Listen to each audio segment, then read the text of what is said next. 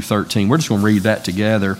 Our teaching text is going to be 12 and 13, but I want to read this together, kind of help us with context. Philippians chapter 2, verse 5 through 13.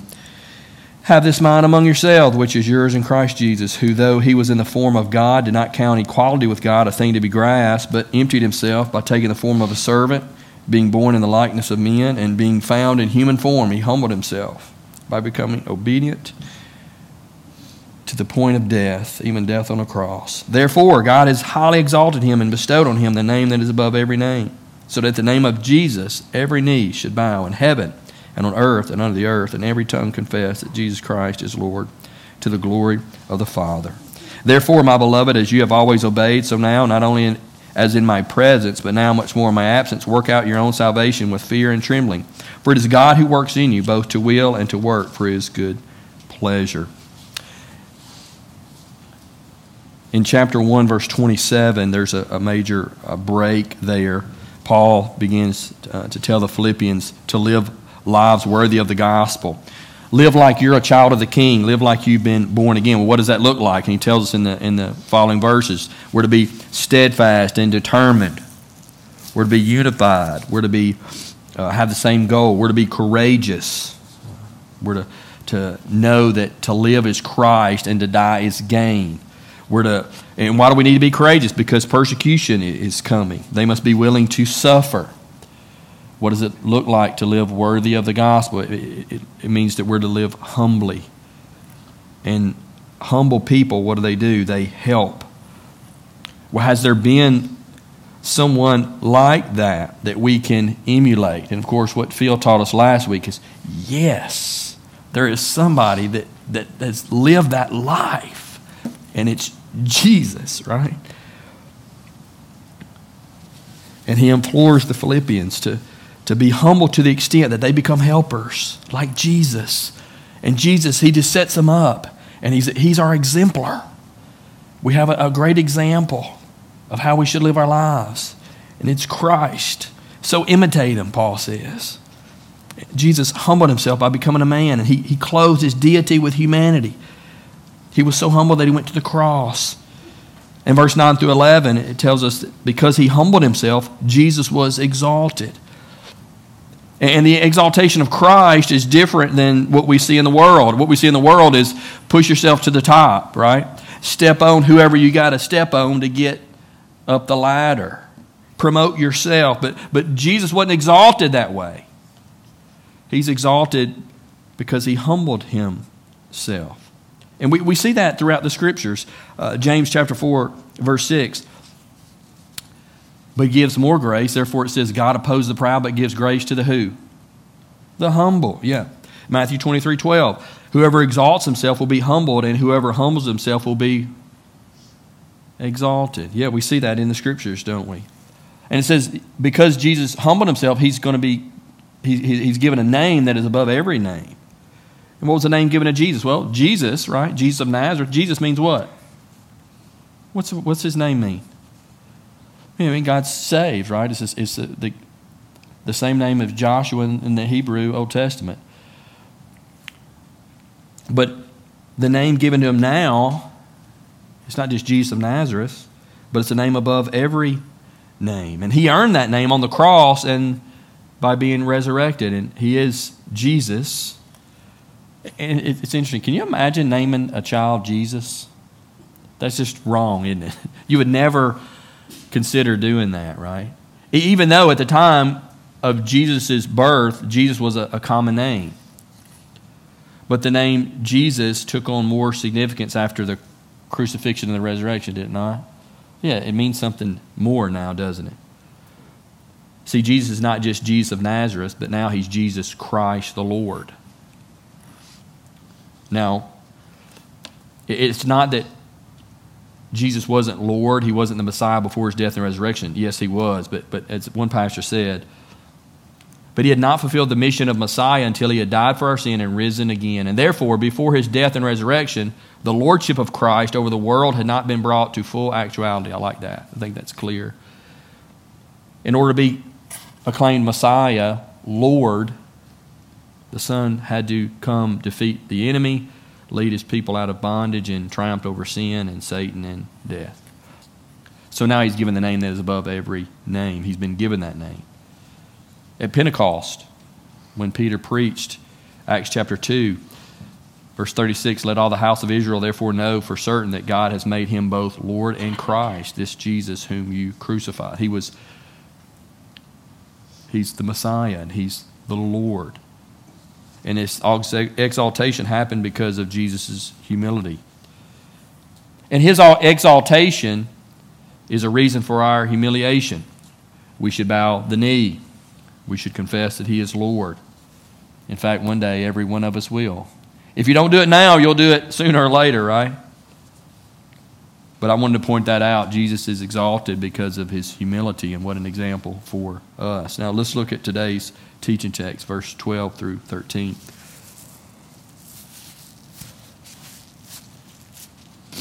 You see paradoxes in the Bible, and you see one here in 12 and 13. There are many paradoxes. In order to find your life, you must do what? Lose it, yeah. To truly live, you must die, right? Die to yourself, yeah. And again, to be exalted, you must humble yourself. We see those throughout the Scriptures. Matthew 7:14, for the gate is narrow, Jesus says this, and the way is hard that leads to life, and those who find it are few. The narrow way is hard. But a few chapters later, Jesus says this in Matthew chapter 11, verse 29 through 30. Take my yoke upon you and learn from me, for I am gentle and lowly in heart, and you will find rest for your souls. For my yoke is easy and my burden is light. Well, which one is it? Is it hard or is it light? Well, it's both, right? And we see one of these paradoxes here in verse 12 and 13. We're told by Paul to work out our salvation with fear and trembling. And then immediately, we're told that it's God who is at work in us to will and to act according to his good purpose. And at first glance, it can seem kind of paradoxical or even contradictory. What is it? Do we work or does God work? Right? And the answer is what? Yes. Yeah. What we're going to see in our text today is that if you're a Christian, if you've been born again, since God is working the salvation out in you, you will work.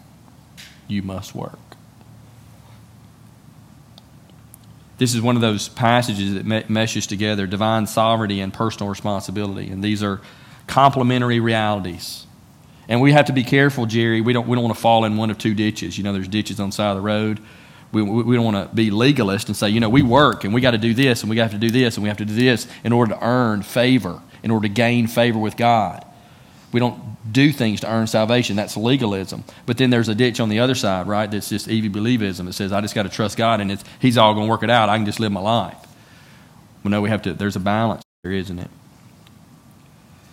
A couple points from verses 12 and 13. The first one is work out our salvation. Just what the Scripture says. One day we'll be like Jesus. So let's live towards that goal right now. Work out your own salvation. It should strike us odd, Mark, when you hear that verse, work out your salvation. I just think it should, if we're familiar with the Bible, it should kind of strike us, kind of make us maybe feel uneasy or seem odd to us. Because the word work there means produce or accomplish. And work and salvation typically don't go together, right? Accomplish something and salvation, that leads to kind of a works-based kind of mentality. We're to work out our salvation, you know. I know for me, automatically I think of Ephesians, what? Any scripture come to mind? I think of Ephesians 2:8-9, right? For you've been saved by what? Through faith, right? By grace. And it's not of your own doing. It is the gift of God, not the result of work. So you see this. So for me, when I say, work out your salvation, it's like, whoa, what about these other verses? It doesn't sit well with me at first glance. No, we're not saved by works. We're saved by grace through faith. It's not our own doing. It's a gift. It's not a result of works. And then Galatians 2:16 as well. Yet we know that a person is not justified by the works of the law. When we think works of the law, that means doing stuff, earning it on our own, right? but through faith in Christ. So we also have believed in Christ Jesus in order to be justified by faith in Christ and not by works of the law, because by the works of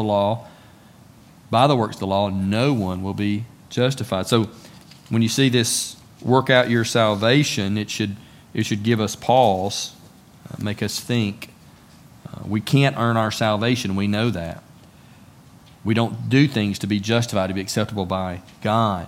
We don't do good works to be saved on our own effort. In fact, the context, if you look at chapter 1, verse 27, where we have this major break, where Paul turns attention from himself and he devotes his attention to the Philippian believers and starts admonishing them and teaching them. From that point on, Paul hasn't made any mention of how the Philippian believers were saved. He's addressing believers, they're sinners who've already embraced Christ, and he's telling them to live worthily, live like a Christian, be steadfast, be unified, be courageous, be willing to suffer, be humble, be a helper, put others above yourself. Nothing whatsoever about how one is saved or justified. So context alone should tell us this isn't about works to salvation. So what does it mean to work out your salvation? Well, I think first of all it means to obey Christ. Look at verse 12. Therefore, my beloved, as you have always obeyed, I think they've always obeyed. They've been obeying the Lord. So now, not only in my presence, but more in my absence, work out your salvation with fear and trembling. So I think, firstly, it's obedience to Christ. We need to obey the Lord. And secondly, I think we need to remember salvation is not just a one-time event. Salvation is a past, present, and future reality for all who trust Christ. I mean, this verse in Ephesians tells us that we have been saved through faith. It's a past reality, isn't it? It's something that's taken place. This is referring to justification. That justification aspect of salvation, which one is declared righteous. This is a past event that took place the moment we placed our faith in Christ. For me, and we don't have to know our dates and times or whatever, but for me it was November 25th of 1990. That's when I was justified. That's when I was saved. Past tense reality, right? But salvation is a present tense reality as well. 1 Corinthians 1:18, for the word of the cross is folly to those who are perishing, but to us who are being saved, it is the power of God. So salvation is also a present reality. At the present, right now, us believers, who have been saved are being made more like Jesus. And we call that process the process of sanctification. So it's a present reality. It's something that's going on even now. But even though we're being made more like Christ a little each and every day, as sin is little by little eradicated in our lives, we still have sin prevalent in our lives.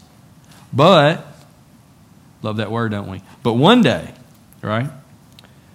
But one day in the future, we'll be like him. Sin will be eradicated, and we will be saved. And we see that in Romans 5:9. Since therefore we have now been justified by his blood, that past tense reality, right? Much more shall we be saved by him from the wrath of God. Shall we be saved, right? It's a future reality. At that point in time, our bodies will be freed from sin's corruption. We won't have to worry about pride and selfishness and deceit and all of those terrible things that we deal with every day, right? So when we work out our salvation, this future aspect is in mind. That's the point I'm trying to make. It's the future aspect. Working out our salvation, it's not the past justification aspect of salvation. No, it's the future aspect of salvation. Work out your salvation, right? He isn't talking about work so we can be saved or work to earn our salvation. No, he's saying we know there's a day coming when we'll be like Jesus, without sin, without all these tainted motives, without this selfishness. So let's live towards that goal now. That's what it means to work out our salvation. I mean, we've just seen in verses 5 through 11 this portrait of Christ Paul is painting with his words. He's shown us what Christ was like. He's humble and he's helpful and he's others first. So let's imitate him. Yes, one day you'll be like that, but right now let's work towards that goal. Respond like Christ at school, at work, at home. Respond and be like Jesus in how we act and how we live and how we make decisions. Work at being like Jesus. We've already seen this verse 127, this aspect of work and effort. Only let your manner of life be worthy of the gospel, so that whether I come and see you or am absent, I may hear of you that you are standing firm in one spirit, with one mind, striving side by side for the faith of the gospel. Those standing firm and striving denote this effort being made. It takes effort. And we work out that salvation with fear and trembling. Now, this fear, it's kind of another paradox we see in the Scriptures, because we're told in Romans 8:1, now there's no condemnation for those who are in Christ. There's no condemnation for those who are in Christ. And we're told in Hebrews 4:16, because of that, we have confidence. We ought to draw near to the Lord, right? To the throne of grace, that we may receive mercy and find grace to help in time of need. No condemnation. No condemnation in grace for those who are in Christ. You can draw near to the Lord. That throne of grace, right? But yet we're told to fear, work out our salvation with fear and trembling. But I see Proverbs 14:26, I think, is a great help. In the fear of the Lord, one has strong confidence, and his children would have a refuge. Isn't that interesting? There's this fear. It's not a fear of his wrath. It's a reverence. It's that, keep it in mind, this is the God who poured down fire and brimstone upon Sodom and Gomorrah. He's the almighty, all-knowing God, the one who created the world with his very words. He's the one in 1 Corinthians 6:9-10 who says, the sexually immoral, the idolaters, the adulterers, nor men who practice homosexuality, nor thieves, nor the greedy, nor the drunkards, nor the revilers, nor the swindlers will go to heaven. If they go to heaven, where are they going? Yeah, they're going to hell. So that there's a reverence about the Lord. There's a reverence there that we should have. To work out our salvation, we know God is changing us. We're going to be like him. So let's live towards that goal right now. But we have to do it with effort. We got to get after it, Jerry. We got to get after it. And we do that with many aspects of our life. Some of us are really hard. I'm looking around, I'm seeing breadwinners and people who work really, really hard. And we do that in many aspects of our life. But are we getting after it, trying to be like Jesus? Let me share a story about when I was in college. I was a biology major, and in order to graduate, you had to take a seminar class. And it was last year, and it was a whole semester. You picked a topic, and you focused on that topic, and you had to write a paper on the topic. And at the end of the semester, you had to defend that topic before your classmates. And it was all of us who were graduating that semester in the biology department. And then you had to defend that to all your professors. And so it was quite intimidating. And so we spent a whole semester working on that. And I was really serious about that, because I knew I had to have this class and I had to do well in order to graduate. And so I put the time in, and I made effort, and I worked diligently. And I tackled the issue of hypobilirubinemia in newborns. And it's a really big word for jaundice. But you can't say jaundice when you're talking to your biology professors. You have to say hypobilirubinemia. And so I worked on that. And my friends, and I was a youth pastor here at Beaver, and I had a student that had come to Beaver, come to Union, where I was going to school. I was a senior, and I was coming back on Wednesdays and weekends working with students.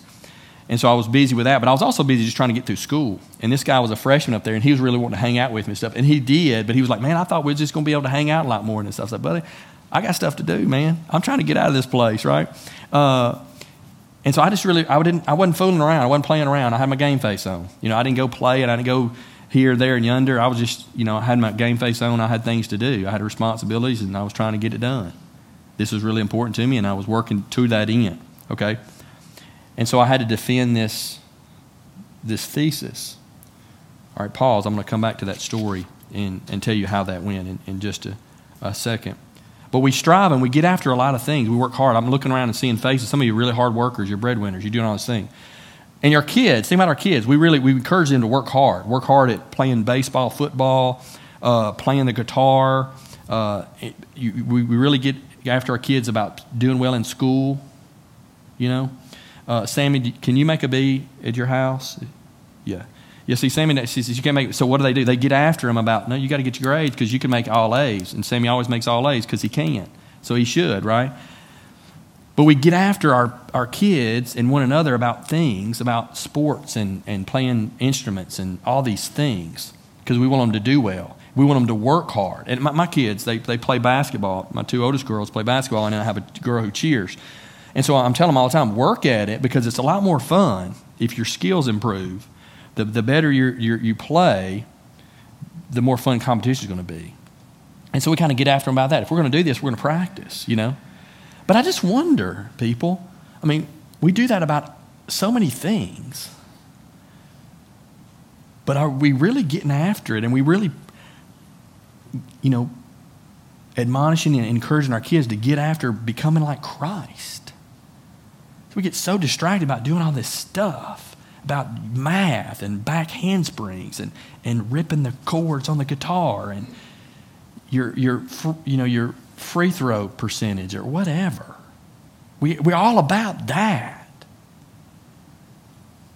But I don't know if we're all that serious and diligent about ourselves and our children being like Jesus. For me as well, man, am I really encouraging my children to get after it when it comes to important things?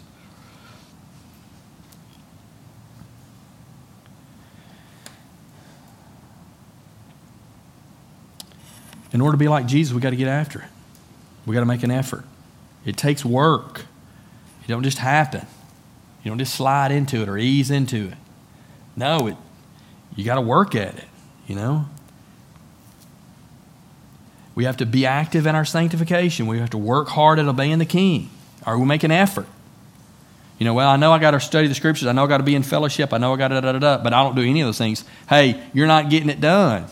You're not putting forth the effort. And what's the result? Your maturation process is slower than it should be, right?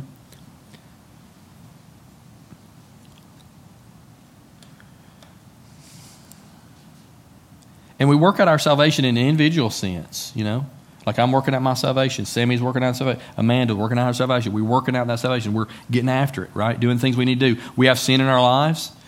What do? We memorize Scripture about that sin, and we tell people, hey, I'm really struggling. Help me with this. Encourage me with this. And we pray, and we're asking Lord, just praying for Him to take this from us and to help us overcome it and give us a heart like Him concerning this sin matter, right? But it's not just an individual sense, but it's in a corporate sense. And we're going to see that starting in verse 14 next week, Elizabeth. It's a corporate sense as well. We do this individually. We get after it and work at it. But it is a corporate sense as well. And we'll see that next week. But Paul isn't just telling us to get it done, just, kind of pull yourself up by your own bootstraps there, Reese, and dig deeper and you just do it on your own strength. No, Paul's not telling us that. He gives these Philippians this encouragement, and he gives us encouragement. Yes, the Philippians need to be working at their salvation, working at their sanctification. We need to be working at our sanctification. But more importantly, God is working at our sanctification. And that's our second point. Know that God is working for you so that you'll be sanctified. Verse 13. For it is God who works in you both to will and to work for His good pleasure. See, we know where Jesus is making us. He's told us. He's given us a sweet, beautiful promise. Philippians chapter 1, verse 6. The work He began in us, He's going to complete. We're going to be like Him. And so because we're going to be like Him, He's making us like Himself. We need to be getting after it. We need to be fighting against sin and seeking His face and drawing near to Him and wanting to become like Him and wanting to obey Him in every area of our lives and giving Him glory. But we don't do that to gain anything, merit anything. We do it because what God is doing in us.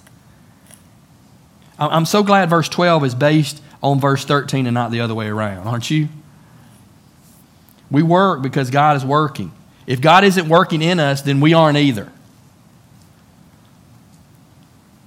And what's He working on? He's working on our wills. He's working on our want to. For it is God who works in you both to will, that's our want to, our desire. St. Bernard, he says this, our will does nothing thereunto without grace, but grace is inactive without our will. Let me say that again. Some of you are going to text me and say, what was that quote again? And I always do that. If you want that, man, I'll send it to you. I'll send you my notes, whatever. Our will does nothing thereunto without grace, but grace is inactive without our will. Another pastor said this, man is in different senses entirely active and entirely passive. God producing all and we acting all. So God is working, Michael, and as a result of him working, we're working. And it's not working for gaining salvation. Because God's working the salvation in us, what do? We get after it and we work. We fight against sin and we work to be like Jesus. Why are we here today? Some of you are here today because you got nagged, or some of you got drugged here by your parents. But most of us are here because we want to be here. You read the Word this week. Some of you studied and sought the Lord through the Scriptures. Why? Because God is doing that work in you. Why are you here? Because God's doing a work in you. You want to be here. Wow, that's a work of grace. That's evidence of grace. God is working.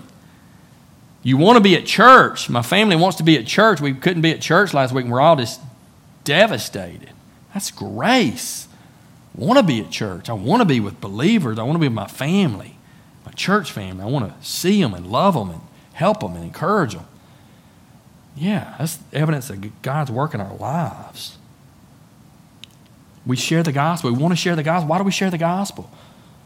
Because God's at work in us. He gives us a desire to do it. We've experienced grace and forgiveness. We want other people to experience it too. Yeah, God's at work. He's changing our desires, our wills to work for his good pleasure. And I'm sure thankful he's doing it. And I see him working in your life. And I'm sure thankful for it. Back to my seminar class example there. I worked real hard. I put in a lot of hours in preparation for that defense. And it came time for my defense, and I was pretty intimidated. It was a pretty weighty thing on my mind. And the night before, I had my suit laid out. I had my paper that I had to return. I had proofread. And I had the final draft, and I had my note cards I was going to use for my defense. And it was 10, 11, 12 o'clock at night, and I ran through my presentation. And I'd been studying this all semester, and all of a sudden, I couldn't say this word, hypobilirubinemia. I could not say it. I could not say it. I mean, my tongue, I could not say it. And I'm freaking smooth out. I've been studying all semester, and I had to defend this thing. And I can't even say the title to my daggum thesis. And I go to bed, and it's the wee hours. And I remember going to bed, I set my alarm. And it's 3, 4 in the morning, and I'm just freaked smooth out. And I just pled to the Lord for mercy. God, if you don't help me, I'm doomed. I've been saying this word for 4 or 5 months, and now I can't say it at all. Lord, what am I going to do? You've got to help me. And I just asked for grace and pleaded for help. And I fell asleep talking to Jesus. And I woke up just a few hours later. The fateful time had come. And what do you think happened? I killed it. And you old people don't know what that means. That means I did real good. I hit a home run. I knocked it out of the park. Whatever. But I think about that. And it's just an example for my life. And it's not a perfect example. And don't try to dissect it too much because it'll all fall apart. But I was really diligent.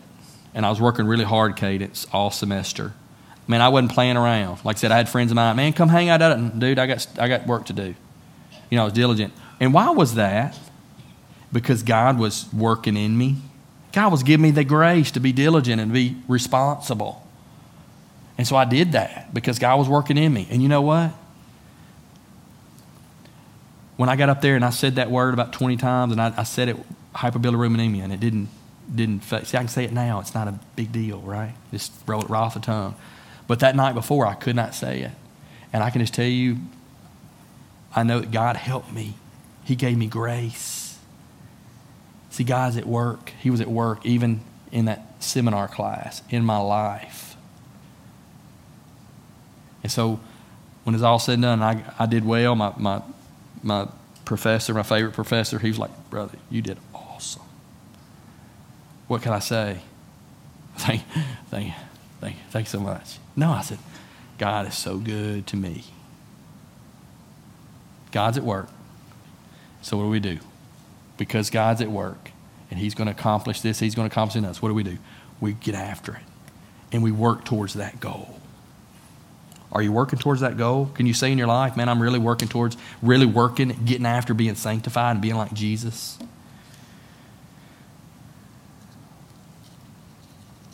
Part of being a Christian, part of the responsibility of being born again is that we are active in our sanctification and pursuing holiness. We get after it in regards to being like Jesus. We don't do it as a means of gaining grace, but we do it because we've received it. God is working in us little by little, changing our wheels, changing us,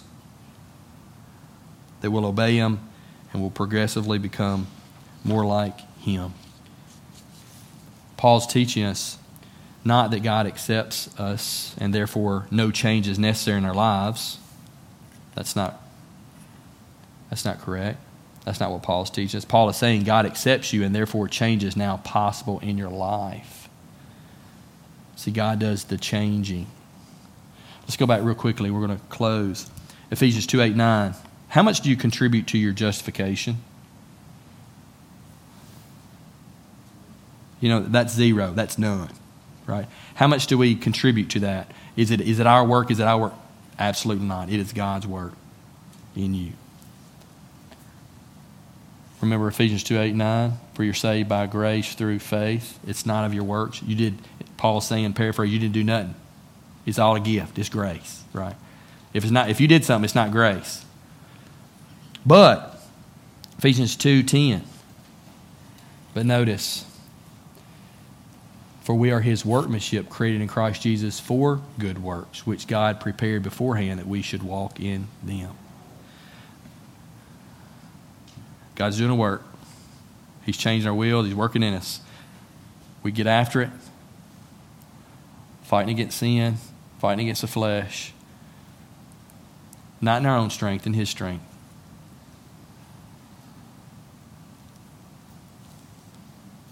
So we can do the good works he's prepared for us to do. Growth in godliness is the work of God in us by grace, by his Spirit. But precisely because it is the work of God in us by his grace, it does require effort, and it brings about effort. And we need to put forth effort. God is changing us. He not only has changed us, he is changing, and he will continue to change us. And that is hopeful, and that is encouraging. Because God is at work in Jerry. Jerry can get after it. Trying to be more like Jesus. What's the application for us today? I think firstly, just off that verse 5 through 11 passage, we talked about being exalted because you're humble. I think we need to be humble people. And what happens, God, he exalts the humble. Be like Jesus. Imitate him in that regard, people. We need to be a church that are full of humble people. You know, and sometimes we're not so humble. And you know what? We need people to point it out. Hey, buddy, you need to tone it down a notch. You need to humble down a little bit. We need that sometimes because we're real prideful people. Our default mode is to be arrogant and prideful and boastful and better than everybody else. You and me, that's us, right? We need to be humble. He exalts the humble. The second thing, I think, by way of application, because God is at work in us, we need to work out our salvation and we need to get after it. And is that happening in your life? Can you say, yeah, I spend time in the Word and memorizing Scripture and fighting sin, and I'm telling people about my struggles so I can, and I'm asking Lord daily to take that from me. I mean, we have sin issues, but isn't it funny? We fight them, and I don't know, for whatever reason, we just kind of lay our guard down and we just kind of go with the flow. Sin's not eradicated like that. We have to continually bring that up to the Lord and ask the Lord for that help. But God is working in us. Can your marriage be better? Can you treat your husband better? Can you treat your wife better? Yeah, you can. Can you obey your parents and honor them? Yeah, you can. God is changing us, and you can. Can I stop saying all the foul language or the ugly words, or can I stop losing my temper? God is at work in us. I think we can. Can he help us overcome that stronghold in our lives that we keep giving into? I think the answer is yes. God is working in us. to will and to act according to His good purpose. So let's get after it. And then as that last thing, I think, is we always try to come to this every week. It says, work out your salvation with fear and trembling. Well, this is, we said, is in reference to future grace, what God is going to do in us, this future salvation, right, of being made just like Him, glorified, without sin. But if you're here and you've never repented and you've never trusted Christ as Lord and Savior, you can't work out that salvation. See, the work you're trying to do is a legalistic kind of work, being good, earning, right? If you've never repented, if you never turned from your sin, realize that you're a sinner and you can't save yourself, and realize your only hope is Christ, you've never repented and trusted Christ's work on the cross as your own, then you're just spinning your wheels. You need to repent and you need to trust Christ today.